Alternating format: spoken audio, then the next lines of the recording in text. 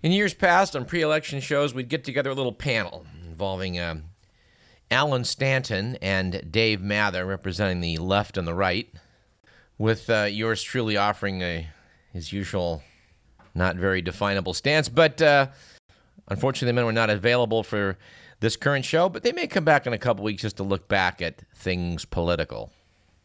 Trying to partly make up for their absence by a review of some old clippings that I sort of pulled out in the last week or so. Political things that reverberated in previous shows, which I guess are still reverberating. Water issues are always reverberating, and we would note that Proposition 1, well, it's going to pass. It seems to be favored by everyone across the political spectrum. It asks whether the state should sell $7.1 billion in additional general obligation bonds to redirect $425 million in unsold general obligation bonds that were previously approved by voters for resource-related uses. This is going to break down into $4 billion for more water storage, $1.5 billion for watershed protection, and $1.5 billion for projects to improve groundwater, $500 million for flood protection, and $5.7 billion for more water storage, which requires matching funds. Personally, I've come to conclude that until we set some limits on the growth of population in California and thus have some sort of benchmark which we can use versus our water supply, all this is nonsense. Oh, and all these newspaper articles you're reading about how we need to save more water, we urban users can do more to ease our water crisis. It's all crap. 80% of the water used in California goes to agriculture. Something like 20% of that goes to grow alfalfa, which generates something like 0.4% of our revenues here in the state. Of the 20% left for urban use, industries, commercial operations, and governments take 6%, meaning that perhaps 14% of California's water is being poured into bathtubs, toilets, and washing machines, or sprayed over residential lawns. Personally, I've seen numbers much lower than that, but let's just figure that it's 14%. That means that cutting urban use by half would roughly equal cutting agricultural use by 10%. What do you think makes more sense? Anyway, I'm probably going to vote no as a protest vote on Prop 1. We've got 4 other props in the 40s, 45, 46, 47, and 48. For my money, the most important one is Proposition 46. It asks, should California require random drug tests of doctors, require doctors to check a statewide database before prescribing certain drugs, and raise a cap on non-economic damages in medical negligence lawsuits? As a practicing physician, I ask you, dear listener, to take all of those lines of reasoning and vote no, no, and no.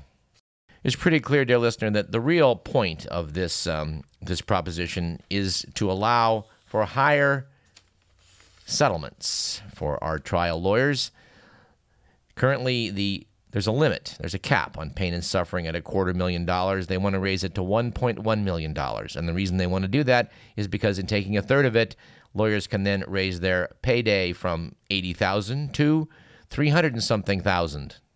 And that's really what this is all about. If California institutes random drug tests on doctors, it'll be the first jurisdiction, as far as I know, anywhere in the world to do so. And I'm not just talking about my profession here. I've taken a stance against random drug testing here for years. In our mania to fight drugs in our ill-fated drug war, this is one of the tools, and what it mainly does is miss all the people who are abusing alcohol, because that's the toughest drug to pick up on random drug tests, and catch all the people that have smoked any marijuana, because that's the easiest drug to catch on random drug tests. So here's a scenario. Your doctor's about to embark on a 2-week vacation. On his first night in Maui, he relaxes by smoking some marijuana. 3 weeks later, while back in California and receiving a random drug test, he tests positive. Although this would have no bearing whatsoever on his practice of medicine, he's now, well, a guy with a positive drug test, and all the badness that indicates. In terms of this database, which we're all supposed to check, we have this in place now. It's called Cures. This proposition will require every doctor to check the cures database or face sanctioning, even if he's been prescribing analgesic medication to his or her patient for the past 20 years.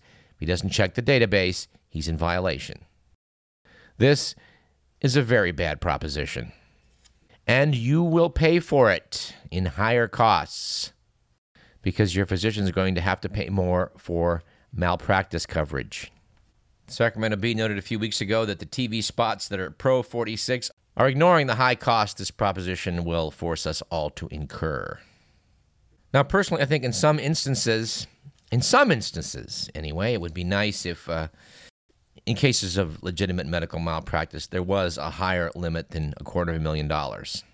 I know people with legitimate cases who were stuck by that provision of the law.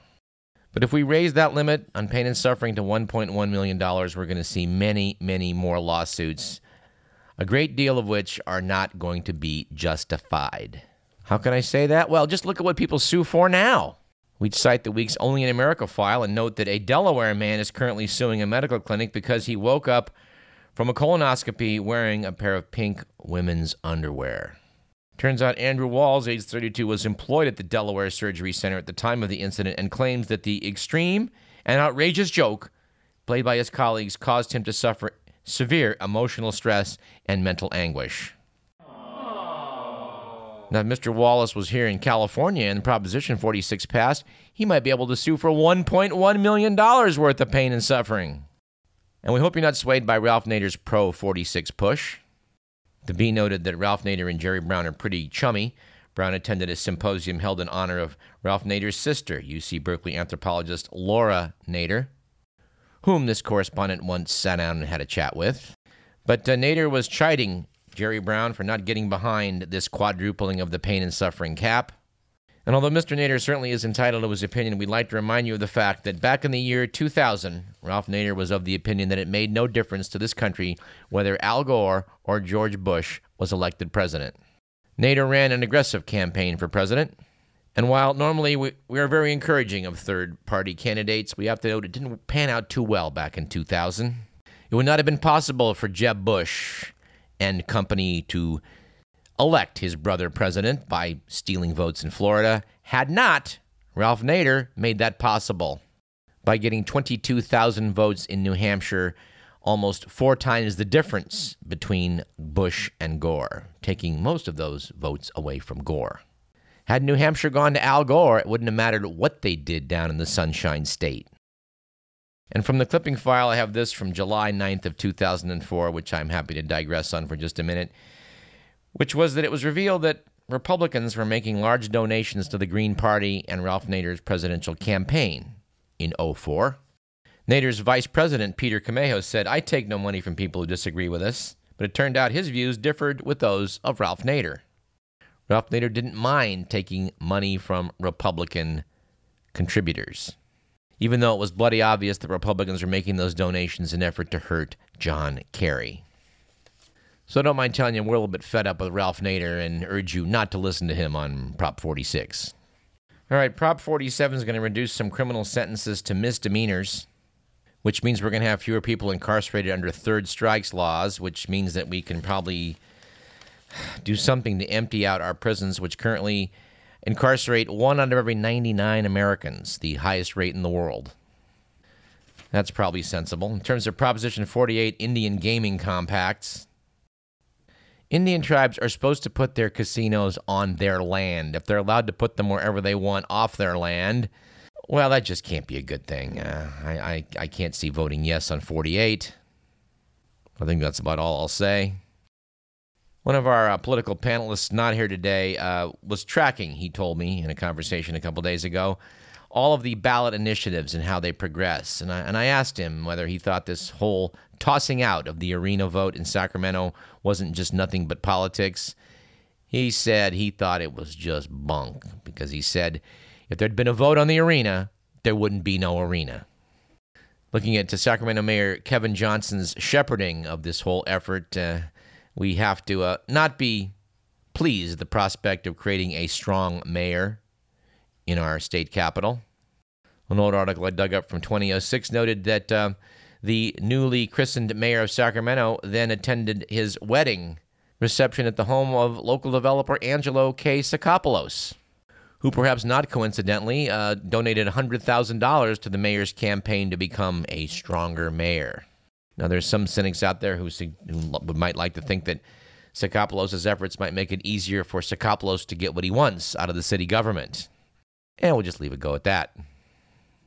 A couple of final items. It looks like I got 2 city councilmen in my district running for state assembly. A lot of citizens in my neighborhood were counting on our councilman, Steve Cohn, to do something to fight Angelo Sakopoulos and Phil Angelides' efforts to build McVillage and then route all the traffic going to and fro through our neighborhood. But Steve was missing in action, which caused me to note that at least Kevin McCarty opposed that ill-advised project, which is now going forward. And when it comes to statewide issues, I like what McCarty had to say about water. I oppose the Delta conveyance plan. Too many unanswered questions exist about the financing and impact on the Delta and Sacramento water rights. As opposed to Steve Cohn. I support a comprehensive strategy to solve both North and South state water reliability, supply, and demand needs. I'm also in favor of nickel beer night. I made that last part up. But replacing Mr. Cohn in the council will not be Ellen Cochran, who we had on this program several months ago, but either a guy who had, I think, 6 times the developer money to run for the seat than all other candidates combined, or a guy who himself is a contractor, neither of whom had much to say about the McKinley Village project.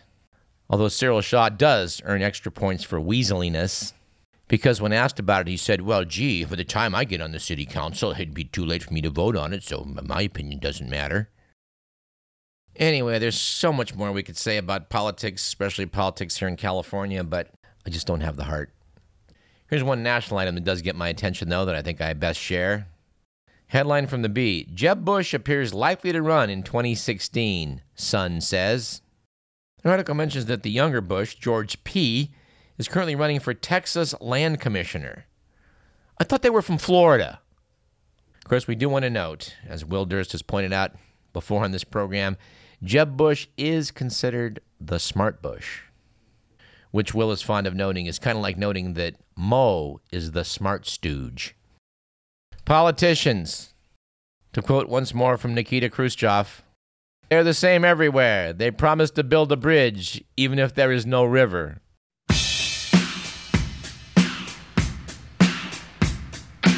On that note, let's take a break. I'm Douglas Everett. This is Radio Parallax.